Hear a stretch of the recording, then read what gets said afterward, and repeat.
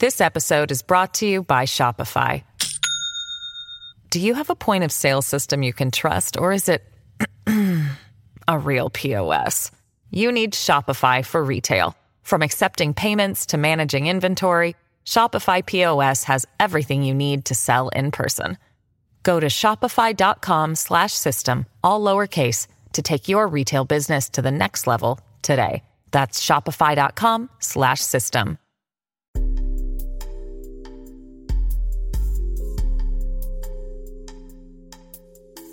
Hello, everybody, and welcome back to New Books in Gender, a podcast channel on New Books Network.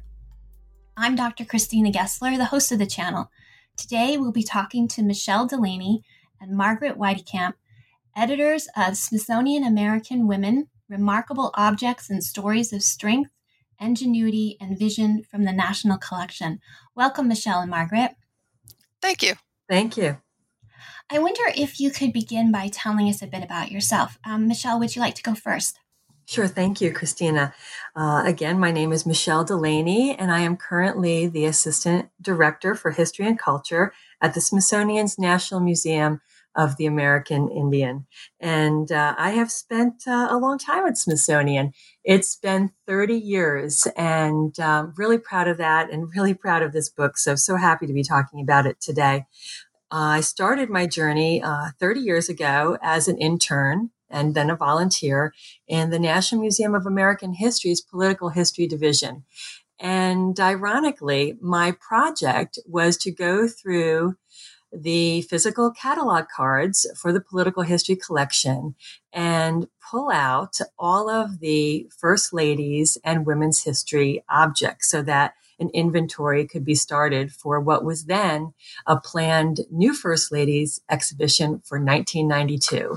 So I was able to, at that very early stage of my career, think about how much of the women's history material at the National Museum was not on view, had not been researched. And I was really driven to think about that fully and talk to the curators in charge about what I was finding. And luckily, getting to know some people at that museum, I ended up being hired as a museum technician in the Division of Photographic History. And that really changed the course of my career.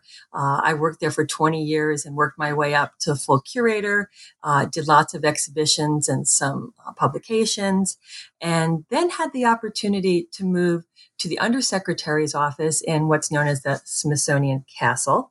And I worked for the Undersecretary for History, Art, and Culture. And the Smithsonian had grown so much during that early part of my career that the history and culture units, there were some separate museums. There were some research centers, that were different and apart from the American History Museum. And that's really when I decided that I was truly interested in collaboration across the Smithsonian, also with outside universities and museums. And I did that for about 10 years. And last year, got the opportunity to transfer to the National Museum of American Indian and lead curatorial and the History and Culture Research Division for the National Museum of the American Indian. And so just as this book was wrapping up, I made that change, and it's been a great one, and I look forward to the new projects. But this book project has a special place in my own heart for the work that I've done at the Smithsonian, because it brings so many of the untold stories of American women's history to the forefront. And just hope that many people can read through the stories. And it's a book that you don't have to read front to back in any one sitting. You can flip back and forth and learn so much about what's been collected to date and maybe where some of the gaps are. So thank you, Christina. Thank you. And Margaret, will you please tell us about yourself? Sure. My name is Margaret Weitekamp. I'm the chair of the Space History Department and a curator at the National Air and Space Museum. I've been at the Smithsonian for a little over 15 years, which for the Smithsonian makes me a kind of entry mid-level employee. Curators especially have decades-long careers where they really get to range across the collections and build what they know. And it's a wonderful place to get to explore in that way. And in some some ways that really reflects my own path of how I came to the Smithsonian. I started really my interest in history as an undergraduate really caught fire with a great professor at the University of Pittsburgh, Maureen Greenwald, who was teaching women's history. And I just thought that was history like I had never studied before, really evidence-based primary sources, but also looking at women's lives, which had not often been part of the stories of the generals and the presidents and the laws that I had learned before. And I was fascinated by that kind of a bottom-up approach to history. And so when I went to graduate school, I studied at Cornell, and I ended up writing my dissertation and my first book about a women's astronaut testing project from the late 1950s. Short-lived, privately funded, but it really then began to bridge my initial interest in women's stories to where I came to now have my career in space history. I ended up with the chance to have a fellowship at the NASA headquarters history office while I was doing that doctoral work, and to have some time to really dive into space history. And I fell in love with that as a subject area because it's so broad. I think it requires so much of you to understand politics and science and physics, biology, but also bottom up what's possible, top down what's possible in terms of legislation. And so the chance to write this piece of women's history in the space history field was what then brought me into being a professional historian. But I actually taught women's studies for 3 years at a small liberal arts college in upstate New York. And I literally drove through Seneca Falls, New York, the site of the 1848 convention that's so often talked about in terms of women's history, every day on my way to and from campus. And so it was a wonderful place to really dive into women's studies and women's stories as a historian. So I came to the Smithsonian to work on the cultural history of spaceflight. And in recent years, then, as the American Women's History Initiative started as a pan-Smithsonian project to really bring scholars together across the Smithsonian units to look at our common interest in women's history, there was part of that just felt like coming home, to be in the company of scholars who were interested in these same kinds of stories. And so I landed at Michelle's table as a part of the committee doing some of the work and having some of the discussions about putting this book together, really drawing across the Smithsonian's rich collections of art, science, technology, history, and culture, and thinking about how we could put this Smithsonian American Women's book together. And I think I had so much to say that I ended up talking my way onto the editorial committee, and it just was a wonderful place to try to address through material culture, through physical objects and artifacts, how the Smithsonian, across all of its many units, really can tell this rich story of American women. And so it's been a wonderful bringing together, coming home of all of these parts of my scholarly life to get to weave some of the story of women in aviation and spaceflight through these other stories about American women writ large. And Michelle, you share in the book that it was about 2017 when you had the idea for this book. What inspired you to have the idea for the book and to do the work to bring it to life? What inspired me to do the book? I conceived of this book shortly after a congressional commission report was delivered to Congress on whether there should be a National Women's History Museum. And this was about a 4-year process with this commission. Since 1996, there's been a digital presence and a group in Alexandria, Virginia, working towards the potential for a National Women's History Museum.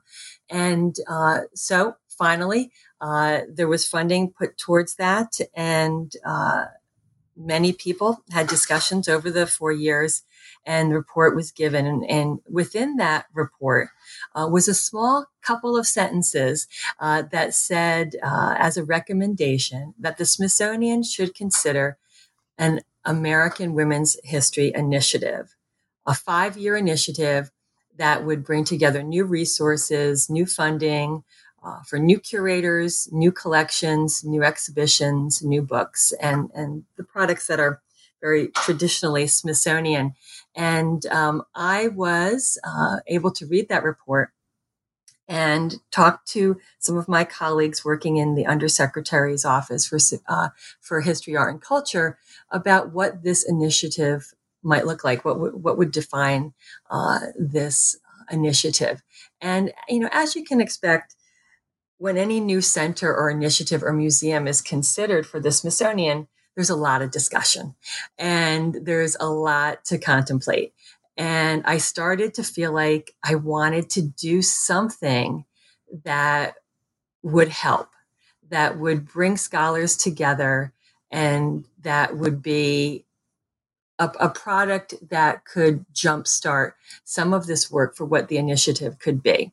And I had some experience with that. I had worked with the Smithsonian books editors and a large team of about 50 curators to do a book on the Civil War 150th, the commemoration for the 150 year anniversary of the end of the Civil War. And I took that idea in 2011 to Smithsonian Books and was able to get dozens of curators interested in working on a book together, a book that didn't have a whole lot of text about any one object, but it did represent a full breadth of the collections across the Smithsonian that represented the Civil War era, just before, just after. And it was a great project to get to know colleagues and to better understand where collecting was for Smithsonian. And it got to be a bestseller for Smithsonian Books. And we made some royalties and we got to do additional programs. And again, we were very proud of how we could bring this topic to the forefront and to the general public. And I thought, it doesn't have to be a cookie cutter duplicate of that book. We want to do something very specific for American women's history. Maybe I could get some folks interested in this. And so I talked to some folks Smithsonian Castle in leadership, the undersecretary, and some others. And then I talked to Carolyn Gleason, who leads Smithsonian Books, and said, what do you think about trying to do something for women's history? We all thought, it might be needed. And then after getting yeses from all of those folks, I decided to call a meeting. And I thought some folks would laugh at me because I invited 100 people. And I had got to know in my new role at Smithsonian as a senior program officer for history and culture, it was my job to help build research teams. So I was every day reaching out across the Smithsonian to get to know more of the research staff, the archivists, the historians, the librarians, the curators. And so I called 100 of my best friends to a meeting, and I guess about 35 showed in person, another 25 emailed and said, I'm really interested, but I can't make your meeting. Tell me what happens. And so I knew right away that I had about 60 people interested to work on this project. And I knew we could do this. And we had the meeting. I, told them about my initial concept to model after the Civil War 150 book. And what did they think? Some thought I was crazy. Some said there's too much material. It's more than one book. Others, had other opinions. And I said, well, I think we can do this. And we can figure out along the way what that initiative, the American Women's History Initiative, is going to be. But underlying all of this was the fact that I needed these people to get to know one another because the Smithsonian had expanded. We had the National Museum of the American Indian. We opened in 2016 the National Museum of African American History and Culture. And then we had the Smithsonian Latino Center. Then we also had the Asian Pacific American Center. And so we were being more diverse at the Smithsonian. We were being more inclusive, and we were thinking so much more broadly about collecting. And so when this group got together to think about it, it was the beginnings of the editorial committee. And we did bring a few other people in. I don't know if Margaret was at the first meeting that we had, but that meeting led to more discussions for a book contract. And within a few months, that was signed, and we were off and running on trying to bring together the lists of objects from all of the museums, and how could we be most inclusive? How many units could we get to participate? My goal was to have as many museums and research centers and libraries and archives represented in this book as possible. So you can tell I'm still excited about this project and so proud that we were able to make it happen. And you say in the book that between this group that you've assembled, they think about it and they come back and they suggest over 2,000 objects and artifacts. And you have to whittle that down to 300. How do you do that?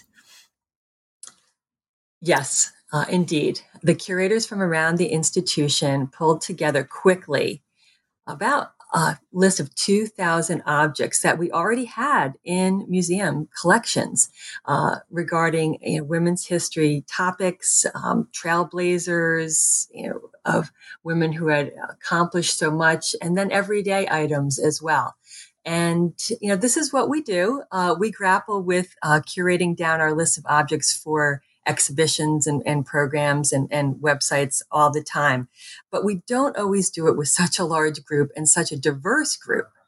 And so we had to have some more meetings to come together and put those lists up, in PowerPoints, projected so that we could go around the table and we could really talk about the significance of these objects and what it meant for the research that was needed for these objects, research that had already been done, and the perspectives of those men and women around the table. We were primarily women curators around the table, but to have that best discussion, we needed so many people to be present. And I have to tell you, when we got curators from the National Air and Space Museum, the curators from the National Museum of the American Indian, curators from many of the art museums around the institution, and anthropologists at the table, the discussion became very different.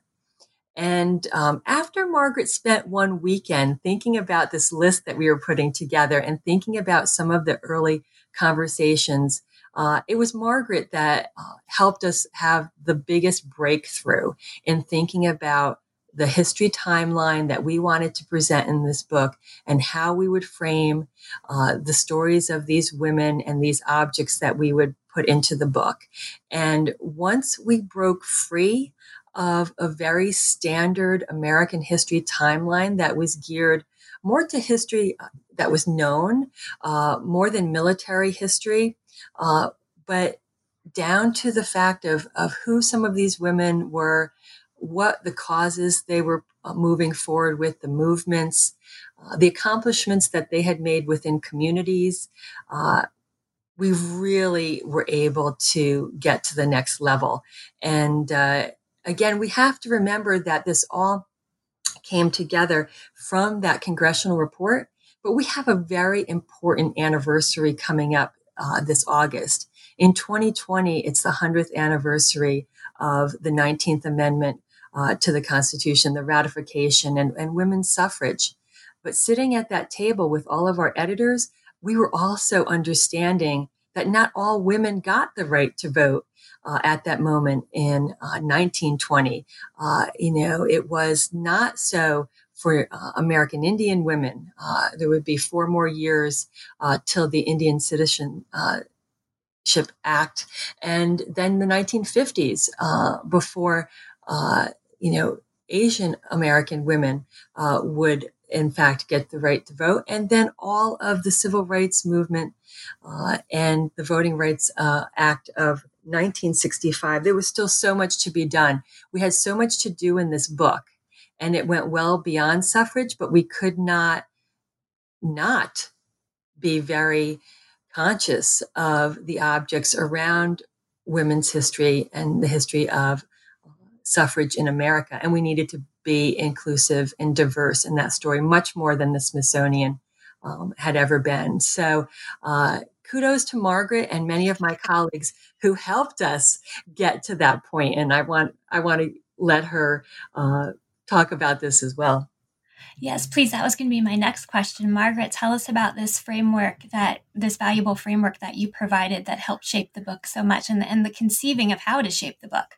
Well, I thought that was just part of what was so much fun. These meetings were large and they were unwieldy, and kudos to Michelle for being able to keep us on track and create a real product out of it at the end. But in the, it felt like one of your better graduate seminars, right? Where you really get to dig into core definitions. And, in many ways, the Smithsonian American Women seems clear, and then you start to really dig into it. What do you mean American? So at what are we only going to start with the beginnings of the United States? Are we going earlier than that? We can't start the book with, and then white women arrived at Jamestown. That's just not the right point to start this story. That's not what our scholarship reflects anymore. So, we want to make sure that we're including the Native American women who were on this continent long before white people came or before the Spanish came in the West or other explorers. And I thought that our colleague Cecile Gontome, who is from the National Museum of the American Indian, brought a great voice in there to say, Native American women should be named. They deserve the respect of individuality and being named, and not just was hand waving as them as a group. And so that was then a challenge to say, okay, where do we, in our earliest years of this chronological story, find the stories that represent those women in the way that they should be represented and respected? And then what do we mean by women's objects? Object made by a woman, used by a woman, an image of a woman, image taken by women, or painted by them. When you're getting into art, are we talking about art that represents women or art that's done by women? And the same things when we talked about science and technology, we were looking at, are we looking at a telescope or an instrument that was developed or built by women, or are we looking at how they used it? So it really, I thought, made us question our categories in ways that were just fascinating. And then as historians, what we try to do is put things in order and think about chronology. And critical thing is always, where do you break, right? Where do you start chapter 1? Where do you end chapter 1? Where do you start chapter 2? Where do you end chapter 2? And what does that say to you as a scholar about how you're framing and organizing this material? And so we really started talking about what are the significant dates if you step out of the kind of received, understood American history and really start to try to think about American women's history. And the gathering in Seneca Falls, New York in 1848 and the writing of the Declaration of Sentiments is often held up as a really critical moment. But we also know, as we're looking at the scholarship now, that that was a very limited statement that didn't include, frankly, most American women. So we ended up having a great discussion about really the point in the middle of the 19th century is really 1865, where you end up with millions of African American women being freed. That's the date that we wanted to look at, not necessarily the Seneca Falls date. And it really, a lot of the scholarly discussion around this centenary, which got us together on talking, then made us look really critically at what does it mean to talk about woman suffrage, to talk about women's political, cultural, economic rights, and how do we reflect that in the objects that are chosen and in the overall organization of the book. And I thought that whittling down of the thousands of objects to hundreds of objects that would then be written about by dozens and dozens of curators, I thought was a wonderfully collaborative process that made us really question our core assumptions, even down to what do we mean by American, what do we mean by women, to then come up with these, what are the richest stories with the best objects, because that's really what draws then on the strength of what we have at the Smithsonian, is to look at what are these core pieces in our collections across the many Smithsonian museums, and then also to be thinking about, what are the most recent things that we've been bringing into the collections that start to enrich and deepen and diversify those stories. So it was a great collaboration to sit down and try to sort through all of those things. And I think the results really show in the book if you look not only at the objects, but at the lists of dozens of curators across the Smithsonian who each wanted to bring their particular perspective into this story as the whole, in many ways that I think reflects the richness and the diversity of the American women's story, and thus how it's represented at the Smithsonian. And that really explains well how the chapters are laid out. Thank you. So the book has 5 chapters, and they're not, as you say, the traditional ways of conceiving of time. They're not each for example, divided by a century or by a particularly important election, or some of the things that we're used to seeing in history books. And in fact, they're not even evenly divided into time chunks, which is another often device that's used in history books. So Chapter 1 is Tradition and Resistance in a Young Nation, and it's from 1600 to 1864, as you say, and it opens with Seneca finery. Can you tell us about this finery and how really this image captures that theme of tradition and resistance in a young nation? It's such a glorious image that you have there, and our listeners don't have the book in front of them, so as much as you can describe about that would be lovely as well. Of course, and I'll take the lead here. So the Seneca finery, we talked a lot in our editorial group about how to start the book, how to end the book, the date ranges for each of these chapters. And we knew we should be starting in that pre-colonial era, and that we would most likely beginning the book with Native American women's objects. And so you'll see that we do that in the book, but we also wanted to highlight one object at the start of each chapter. And so when we thought about how to start the book, we had a lot of discussions about dresses. There are a lot of dresses and a lot of clothing that represent American women across all of the collections that we were discussing. And this dress, it's a calico dress, and as we say in the book, it's decorated with 216 etched silver brooches with glass beads and silk ribbon. And it belonged to Gawayata, who is also known as Charlotte Sundown, and she was living between 1853 and 1911, and a member of the Beaver clan of the Tonawanda band of the Seneca Indians.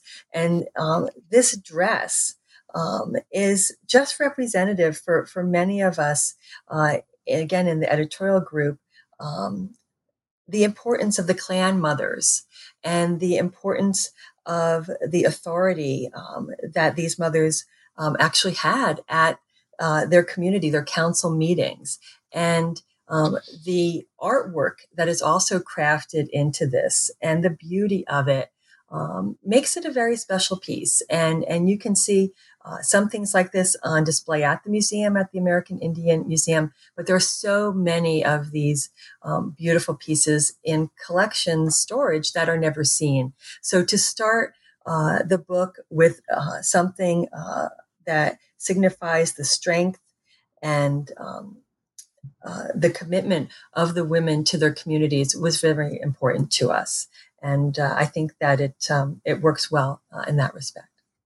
So is that a piece that's currently on display, or is that one that's in the archives? I think it has been on display, but as most textile objects are, there's a rotation that happens. So you might see it again, but for right now, I believe it is not on display. And the preservation aspect of all of the materials in the Smithsonian collection is so incredibly important. And when working with artifacts to photograph them and to put them in a book, that especially comes to the forefront.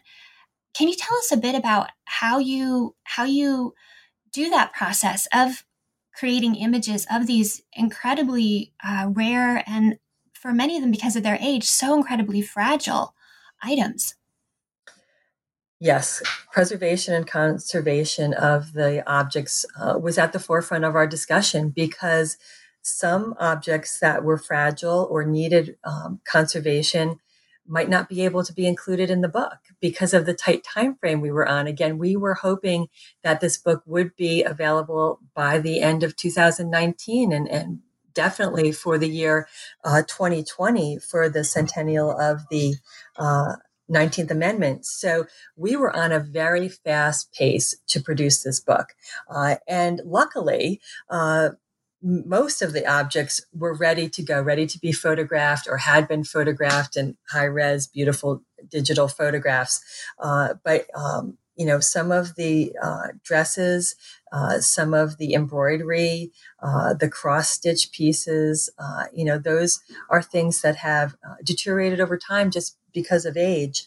We had to take a really close look at the condition of the objects and how they would photograph. But I have to say, from my recollection, we were able to get the majority of items we wanted ready to go, both from a research standpoint and from the preservation standpoint to be photographed. And again, a heavy lift when you're working with 100 authors and 17 museums. The coordination was greatly handled by our project manager, Jennifer Schneider, in making sure that this was a seamless approach.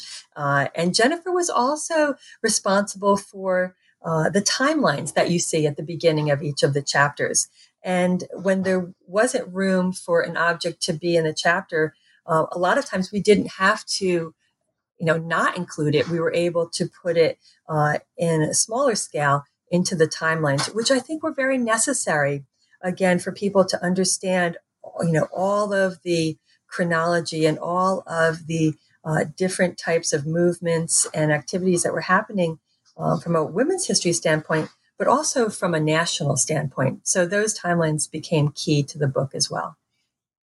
I just really liked how much we were able to include, not only in terms of objects and the range from art to artifacts, to instruments, vehicles, really the breadth of the kinds of things that the Smithsonian collects. But the decision then also, Michelle, that you brought to us of having these women's voices. And so being able to feature people and women really in their own voice. So not only their story being told by curators through the objects, but having these sidebars where we have important topics and the women themselves actually able to speak. So bringing in a letter or a piece of poetry or things like that allow the women's voices themselves to be there as well as their products or whatever it is that they had used. And I thought the diversity of that really weaves together and makes it a great book to kind of flip through and be able to dive in and out of over time. This episode is brought to you by Shopify. Do you have a point of sale system you can trust, or is it a real POS? You need Shopify for retail. From accepting payments to managing inventory, Shopify POS has everything you need to sell in person. Go to shopify.com/system, all lowercase, to take your retail business to the next level today. That's shopify.com/system. And because of all of those elements, when you hold the book, it's a bit like holding a women's museum in your hands, which is particularly lovely at the time that we're taping because we're all on work from home. There's a pandemic. People aren't able to get out to do the summer vacations they had planned or the school field trips they had planned. And this book really brings the museum to you to have in your home, to hold in your hands, to reclaim those voices and see those objects. And that's really reflected in part of the mission, if you will, that you put in the introduction, where you say this volume brings diverse women's stories from the margins of history into the center. And that's very apparent in chapter 2. It opens right with a story about Ida B. Wells. There's a fire, there's a lynching party, and it's really very vividly told. It could be ripped from today's headlines. There's this riot starting because an African-American man has been appointed as postmaster. And one of the first people to report on this story was Ida B. Wells. Can you bring that story to life for the listeners for us? I think that this really is, sadly, still incredibly relevant. The story of Ida B. Wells and her anti-lynching campaigns and her reporting. Recently, very recently, she was actually recognized with a Pulitzer Prize. And that was after we had put this book together. So those stories of race are really central to an understanding of the American story, to how we have all struggled over the centuries with these questions of freedom and equality and people's share in the broader American dream and that American story. And I think that was really important for us with the book, to be able to include those faces and those stories throughout as really central to the understanding of America and this whole democratic project that we have been a part of. And so being able to have the Ida B. Wells story in there, I thought was really very important and very powerful, especially as a kind of turning point from our consideration of the early roots of the United States into the more developed sense in the late 19th century of the power of the pen, the power of one woman's voice to really confront racial violence through journalism and bring these things together. And I wanted to add to that that the National Museum of African American History and Culture, those collections were gathered specifically for that museum. Collections from American history and the other museums were not just transferred to the museum. There was a new collecting effort. And in part, it could be a different kind of collecting than had ever been done at Smithsonian, because women's history became deeply embedded in the collecting for the museum. And when our team spoke with Lonnie Bunch, the then founding director of the African American History and Culture Museum, who's now our secretary of the Smithsonian, when we asked him about this project, he was all in. He's like, yes, of course. The museum's going to be well represented, and here are the curators you need to talk to first. And then he said to me in particular, and there's one story that I want in the book, and that is the powerful story of Ida B. Wells. And here's the photograph that we've collected. And so we knew from the start the significance that Wells's story meant to Lonnie Bunch, and it also helped to invigorate the conversation about African American women and what we would consider across this book, specifically, as Margaret had said, from 1865 forward, but how to very thoughtfully include the collections that were brand new to the Smithsonian. And I do have one regret, being a curator of photography, that more photography, formats, daguerreotypes, tintypes, gelatin prints of the 20th century. I wanted more all the way through, but we only had so many pages. But this particular photograph is special for a lot of reasons, and that's why we were focused on Ida B. Wells from the start. And she really exemplifies chapter 2, which is entitled The Road to Reform, and it covers the period of 1865 to 1920.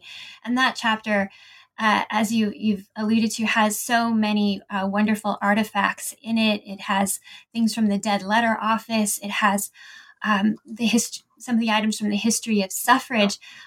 It also has the First Lady's dresses. And you say in the copy there that it's one of the most popular collections in the Smithsonian. And I remember when I worked at the Smithsonian in the 90s, I was a graduate assistant for Dr. Bernice Johnson Regan, that before I even made it up to see what office I was supposed to be working in, I made a detour to go see those. And as you've said, dresses are such a part of the feminine ideal of women's history. There's so much embedded in that, and particularly in the First Lady's dresses. And you talk about how that collection and the interpretation of how to show them has changed from perhaps an original idea of them as presidents' wives to them as first ladies who did really valuable work. And the book shows several of the First Lady's dresses. How did you conceive of this chapter and choose out of the beautiful collection these 3 dresses? Can you tell us more about that? Yes, I can tell you more about it. There were many discussions. Margaret, did you want to go first? I was just going to share that I share with you, Christina, that that's one of my favorite exhibits. I remember seeing it as a girl. It's one of the things that I think made me feel like the Smithsonian, it was one of the most, had a place for women, right? It was one of the most obvious places when you were a girl and you came to visit it, that, the family assumed that, oh, that's what you're going to want to go see. And it really is I think, a memorable touch point for visitors over the decades coming to the museum. And so I thought it was a great entree point to be able to start with what people expected and then unpack it a little bit. So I'll let Michelle tell the story of how we did that unpacking. So I need to start with some of our discussions, and they were hard discussions. I conceived of this book with a First Lady section, no questions asked. And then I got to the table with my colleagues, and they're like, well, do we want to include First Ladies? And I'm like, well, it's a century-old collection. And of course, I had my own experience, working with that collection as an intern. And I felt very strongly that we were on the heels of very strong curators with Margaret Clapthorpe early and mid-century, mid-20th century. Edith Mayo, when I was starting at the museum, was opening up the doors to think about these objects in different ways. But in 1912, a dress collection comes to the Smithsonian, highlighting the First Ladies and, how significant, appropriately significant to, balance the work of their husbands in the White House. But I wanted to know, first, when I started at the Smithsonian, first seeing the exhibition as a teenager when I was visiting Washington and wanting to then work at the Smithsonian and getting to do that. When I finally got working on this project as an intern, I learned that there was so much more. And I actually wrote my master's thesis for George Washington University on the public and private roles of the First Lady. And the public role really did include, First Ladies during the campaign, First Ladies after they were in office, and what they did. So we had the hard conversations about whether to include the First Ladies in the book. And the curators now, led by Lisa Kathleen Grady, were wonderful in helping us to think about which dresses to select. Helen Taft, Mary Lincoln's velvet day dress, Melania Trump's inaugural gown. We had lots of debates about Michelle Obama's dress, and you see that, Michelle Obama is represented later in the book in the portrait that goes to the National Portrait Gallery that's commissioned for the First Lady. But we also include things like campaign buttons and advertisements and Barbara Bush's, desert camouflage jacket when she was traveling with her husband to see troops in Saudi Arabia. So the versatility of these women and the strength of these women were, in the discussions as well. And so I was very happy that we got to this point where we did include this strong section. And then Eleanor Roosevelt has a special voices section as well. So it was important to me. And like all the other discussions, it was just a privilege to be part of the discussion with my colleagues and see, the vision come to fruition. And First Ladies is a memorable exhibition for so many visitors to Smithsonian. How it will change in the future, I don't know, but for many generations, we have been thinking about history through the lens of the White House, at least for the National Museum of American History, and it does spill in to the discussions for the other units and for many of our collaborations with universities and with outside museums. So it was important to include the dresses plus. And that leads to kind of an interesting curatorial question. So when Mary Lincoln was choosing her dress, and you have also a section where you include her relationship with her dressmaker elsewhere in the book, and what an important person that she was in Mary Lincoln's life. But there was no TV, there was no Smithsonian at the time that she was having that gorgeous dress made. But by the time Melania is choosing her dress, she knows she's in a completely different world. How does one go about collecting those dresses from the First Lady? How do you get Melania's dress from her? And do they give you any sense of how the fact that they now know, at some point women began knowing, oh my goodness, this is going to end up in the Smithsonian. Does that affect what they choose to wear?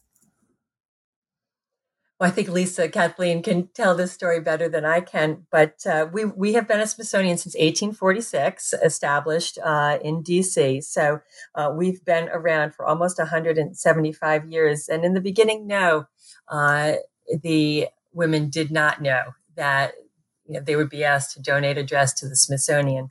But certainly since the 20th century, and especially latter part of the 20th century, it does get them into their mind as they're, selecting dresses for the inauguration and outfits around the inaugural events. And it's become also very important, not only for the stylized dress that they would like to be seen in, but also, what designers are making the dress, creating the dress. What is that legacy as well? So it's an honor, I think, from the dress events, the donation ceremonies that I have been able to attend. I actually was around for Barbara Bush's donation ceremony all the way to Melania. And it is a very meaningful process and highly thought of by these women to think about what the dress will be, which one will get donated, what they will say at the donation event. And that's a powerful moment where they're on stage, where their voice can be heard. And that segues into the next iconic image from the book that is in Chapter 3. And Chapter 3 is entitled The Rise of the Modern Woman, and it covers the period from 1921 to 1948. And we have Amelia Earhart. And when we think of women's dress, it does go beyond actual dresses. Earhart was just iconic in her image. Could you Could you talk about that section of the book? And especially Certainly. about Amelia Earhart. Yeah. So Amelia Earhart is a name that most people know because she disappeared and became infamous in that way. But I think that the folks who work on women in aviation, and Dorothy Cochran really led this effort as the curator for the Earhart objects, wanted to tell the story of who she was. The first woman to cross the Atlantic, first as a passenger and later then as a pilot, and the ways that she really was positioning herself and women, because this story of the birth of the modern woman really comes in this post-suffrage era. So whether suffrage extended to everyone, it certainly made a very big difference for those women who finally had some access to political power, at least in terms of the ballot. And so we wanted to tell the story not only of Bessie Coleman as an African-American early woman pilot, or Harriet Quimby as a record setter, but then to Amelia Earhart, who really in this era in the 20s and 1930s becomes a modern celebrity. And so the bright red Lockheed Vega that she flew really, I think, spoke to that sense of putting herself forward in the public eye. And she was very aware of her position and of the position of women. So she was one of the founders of the 99s, which is a still existing women's aviation organization. She was the first woman who was the president of the 99s. The name comes from the number of women who responded when they sent out a solicitation to all registered women pilots at the time, asking them if they'd like to be a part of a women's piloting organization. 99 responded. And so Amelia Earhart really was very aware of her role as a leader, breaking barriers for women, but also then bringing women along with her. And so being able to show her flight goggles, the kind of heavy leather jacket that she was wearing, that coat that she was wearing, gives you a sense of just how rough those circumstances were in early unpressurized cockpits, and then also what she was able to achieve. So we have also a picture of the wooden chest that she had made, which was for keeping trophies and plaques that she had, highlighting her transatlantic, her flight between Mexico City and Newark, and her flight between Honolulu and Oakland, all carved into the sides of her trophy case. But we wanted her then as an emblem of this era of air-mindedness, where this kind of nothing seemed more modern than people flying all over the place. And so she was really an important symbol for that, and an important actor for women generally in the field of aviation. And I wanted to add something to that great description by Margaret of the Amelia Earhart story. Amelia Earhart's objects also cross multiple museums. And that was something that I was very interested to get the curatorial editorial committee to think about, because there were some, wonderful objects for Earhart also in the National Postal Museum. And to get curators to be exchanging ideas about the collection and the significance from their perspective was something that we continued to have those types of discussions all the way through for all of the almost 300 objects that are in the book. And the strength of the Smithsonian collection, I think, is at its best when we think about how we collect and where the objects rest, but then also in how we interpret these objects. And collectively, the story becomes richer as we're talking across units. And that really comes through both in this discussion and in the book, that when you talk about, reaching out to 100 curators and scholars, I was thinking that's a lot of personalities. That's a tremendous living library of information in all of those brains, and yet it's a lot of different personalities, a lot of different work styles. And then when you say, 66 people come back and say they're interested, and 32 people show up in the meeting, I'm thinking, How do you do that? Because you have 32 very different people, as you say, working in very different buildings, and a lot of this stuff is not on display. It's in archives. So each of these 32 people represent a tremendous access point to a huge amount of information, which they are then going to be soliciting people in archives and assistants to help pull together. It's flabbergasting that this is a possible thing. And yet it's, I think, a testament to women's work styles, to some of the books we hear about women CEOs, about the importance of collaboration, the importance of group projects. Could you kind of take a moment and help us be a fly on the wall to how some of these things, and you could use the Amelia Earhart example as a jumping off point, or any of the other beautiful things in this book, what sorts of skills and things come about to actually make this such a productive outcome?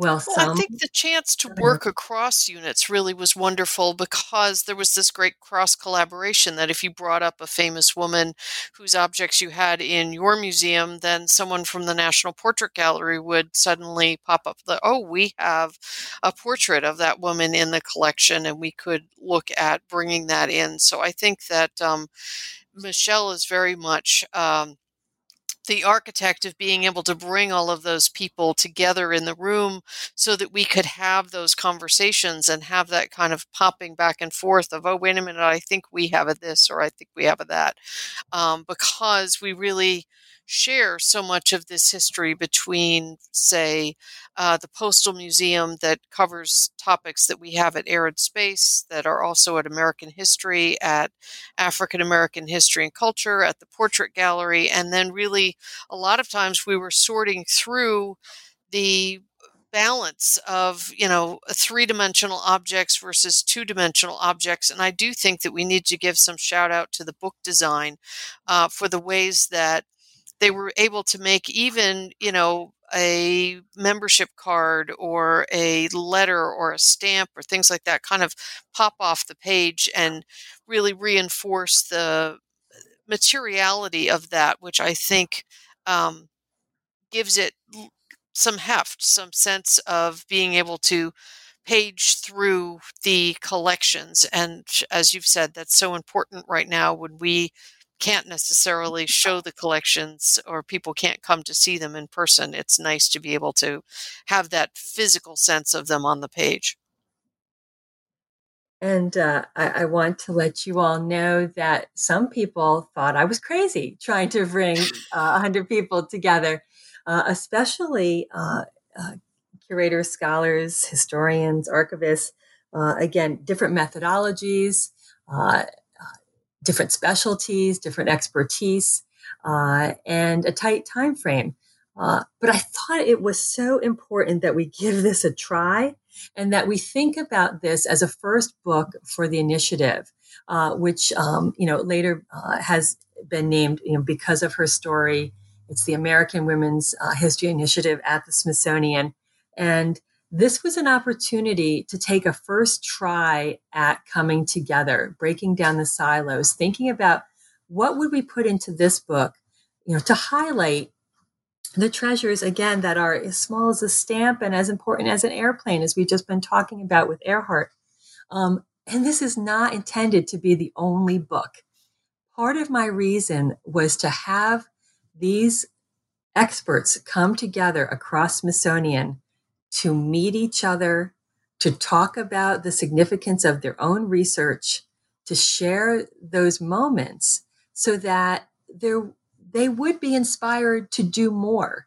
What exhibits could come out of this? We don't have a physical exhibition coming out of this book. We do have a digital presence on the Because of Her Story site that you can see on the Smithsonian's website for women's history. But what would come next? And I think that's really what's so exciting for me. I'm very proud of what our team put together in this book and how it came together. But what was left out, and where are the new collaborations, and what will the Portrait Gallery do? What will the American History exhibitions look like? From this book, a lot of discussion started on the girlhood exhibition that's coming up, hopefully this summer if we can get open again. But girlhood, it's complicated. When have we ever seen an exhibition like that at Smithsonian? But you think about the skateboard that's described in the book and the collecting of that for the National Museum of American History. There's just a lot of exchange that I hoped would happen. And just from listening to me today, I think you know that I have embraced collaboration and that I have, I am an American Studies major, a history PhD, but I really want to work with my colleagues and, have the books, the exhibitions, the digital history that we're able to put online to be as inclusive as possible and to be as informed as possible. And we have so much expertise living, breathing, and all of us at the Smithsonian. Why not put those energies together? And yes, there were some naysayers, didn't think 100 people could do a book. But we upped that from 50 with Civil War to 100 with women's history. And, I'm a mother of sons. I have 2 boys in their 20s, and I want them to see this book. I want, grandmothers to be sharing this book with grandchildren and aunts and uncles to be sharing this book because I think it's that important. And I think the objects will surprise you. Even if there are only 250 words or 400 words on a page about an object, you are introduced to something of historical significance and something that is being researched at the Smithsonian for the long term. And now, very luckily, we have an initiative. We don't know if there will be a museum. That's not for us to decide. That rests with Congress and the executive office long term. But what we know now is that we can do more at Smithsonian. We can hire more specialists across the institution, and we can work together in different ways to bring American women's history forward. And we were able to do that. And we will continue to do it. And I don't know if there'll be a volume 2. I'm not thinking that there is, but I'm hoping there'll be new collaborations. And in that spirit, we were talking just before we started recording that this morning you were in a meeting about acquiring artifacts for the current protests that have been going on for 3 weeks, the Black Lives Matter movement that has come to the nation's forefront. It's certainly been around for a while, but it's now getting national news. And I wonder also if we could talk about in chapter 4, which is the time period from 1949 to 1967, and it's entitled Boycott, Sit-ins, and Civil Unrest. And why I bring these two matters together is that chapter 4 opens with a mother's grief mobilizes the nation. And a mother's grief is mobilizing our nation in many ways right now, and perhaps was part of your phone call topics this morning. And I wonder if you could bring those topics to our listeners. Of course. You can see in the media that Smithsonian has been mentioned for potential collecting around Black Lives Matter and what's happening specifically here in Washington, D.C. The National Museum of African American History and Culture, the National Museum of American History, and our smallest museum, the Anacostia Community Museum here in D.C., have been leading that initiative. And this morning, a few more of us joined the call, including the National Portrait Gallery and my own museum, the National Museum of the American Indian. And so we have become more used to collecting history as it happens. Unfortunately, it really started with September 11th and the aftermath of the terrorist events there. But the African American Museum has been very involved in collecting for Black Lives Matter since its realization. And that's continuing now. And you'll see a couple of pieces at the end of the book, signage, a T-shirt from previous moments in Black Lives Matter. And so it was really important for us to consider that and for Smithsonian to consider moving forward in a very respectful way. I mean, the protests are continuing. We need to be thoughtful and respectful of what's happening.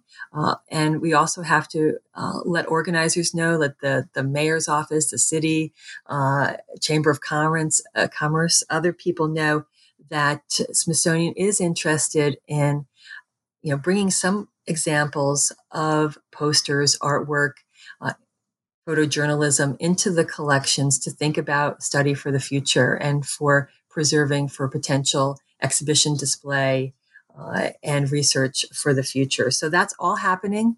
There's a lot of discussion today about this week. We're going to have some powerful rain come through, and some pieces could be ruined with that. And then again, who should collect? And, there are national events happening as well. So our DC local libraries and DC Historical Society as well to collect.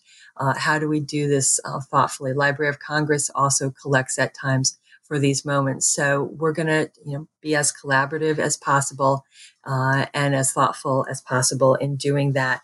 And so in opening, getting back to the opening of this chapter and a mother's grief mobilizing the nation, Mamie Till Mobley was very instrumental in really bringing together a nation following the death of her only son, Emmett Till, in 1955 in Mississippi. Emmett was sent on vacation to visit his family.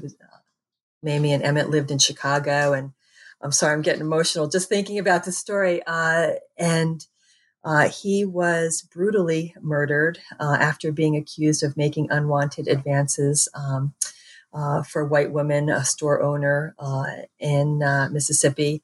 And if you go and visit the National Museum of African American History and Culture, you can see a very, very moving section where Till's original casket is on display, some original video with Mamie speaking and talking about the event, talking about the idea that she wanted an open casket for all of the mourners and the American public and the media to see what had been done to her son, the brutal treatment in his death.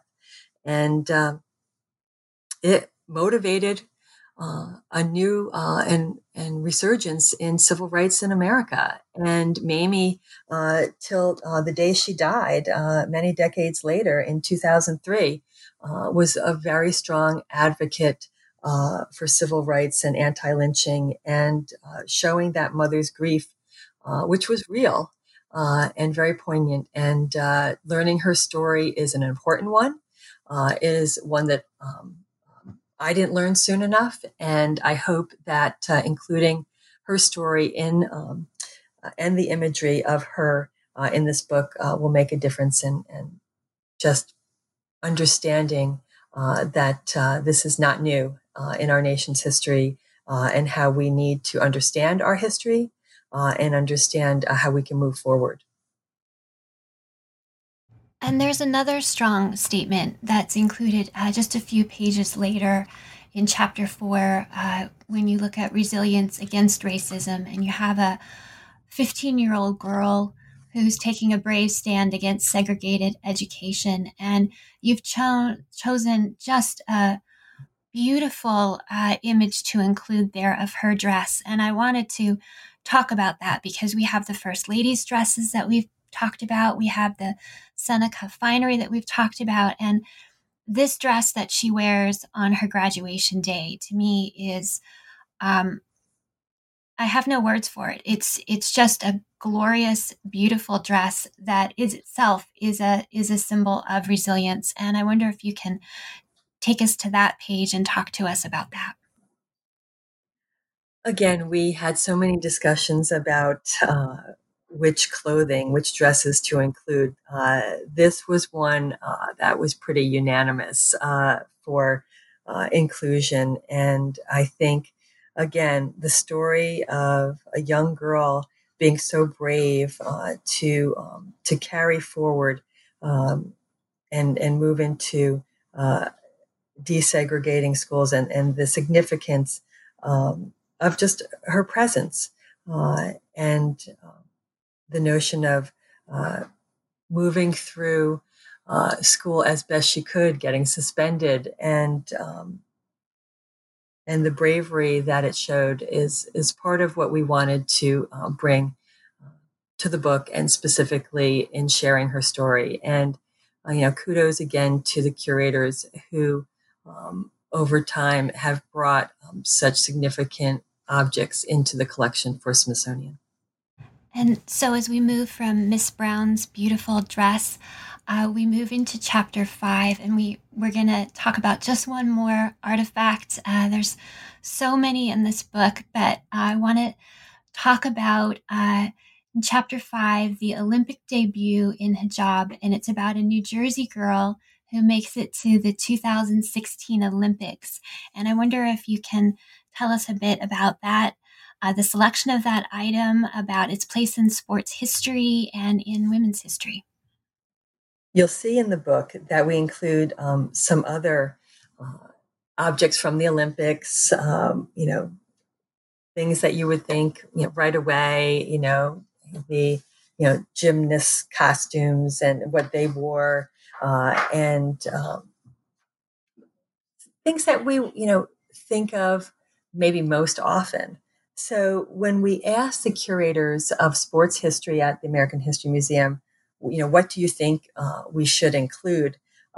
This came up right away. And to think about fencing, and to think about, Ms. Muhammad, who wore the mask, adorned with the American flag, such a strong patriotic symbol, and earning a medal, a bronze medal in 2016.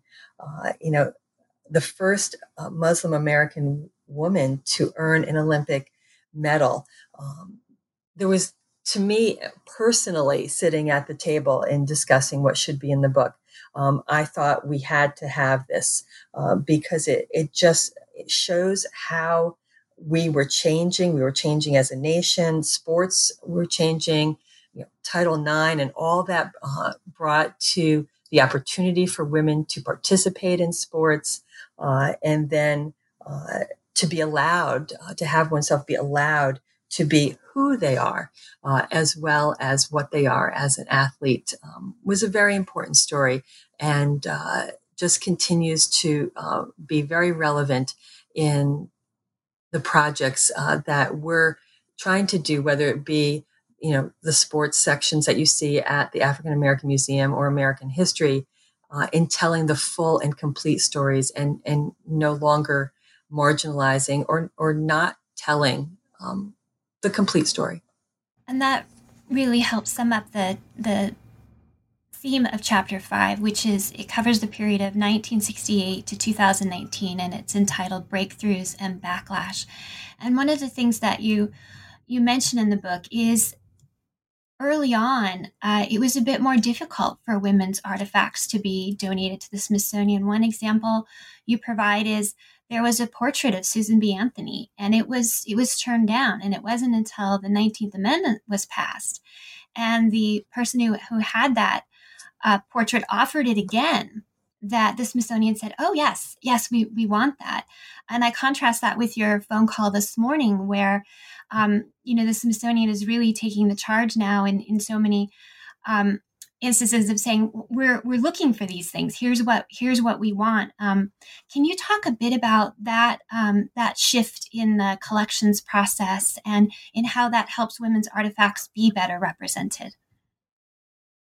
We have a long history of Smithsonian, as I mentioned, starting in the mid 19th century.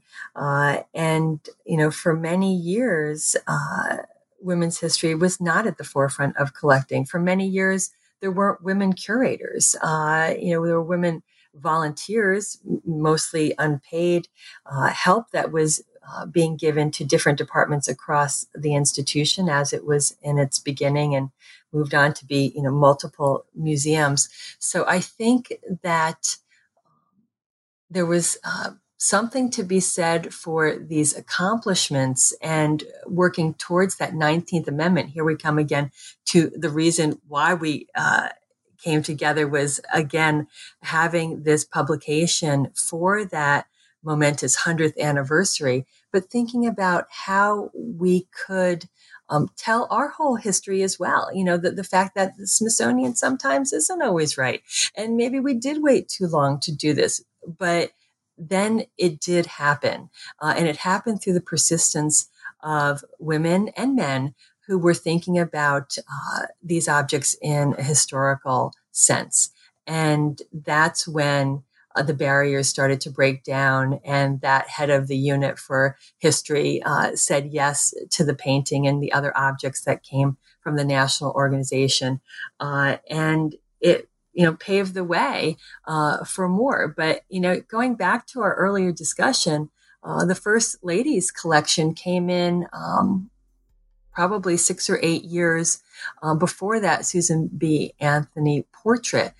So we were starting to see a change already, but it would be a long time coming till 2016 when we started to collectively talk about how we represent women in women's history, art history, women in science. That is only now. And it's taken courageous curators along these many decades to keep the pressure on it. And today we come to a point where it's a given. And wow, hallelujah.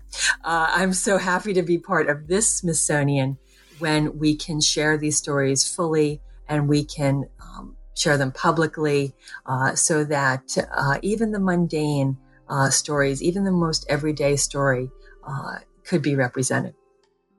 Michelle Delaney and Margaret Weitekamp, thank you so much for being on the show today and telling us about Smithsonian American women, remarkable objects of stories of strength, ingenuity, and vision from the National Collection. I'm Dr. Christina Gessler, and you've been listening to New Books Network. Please join us again.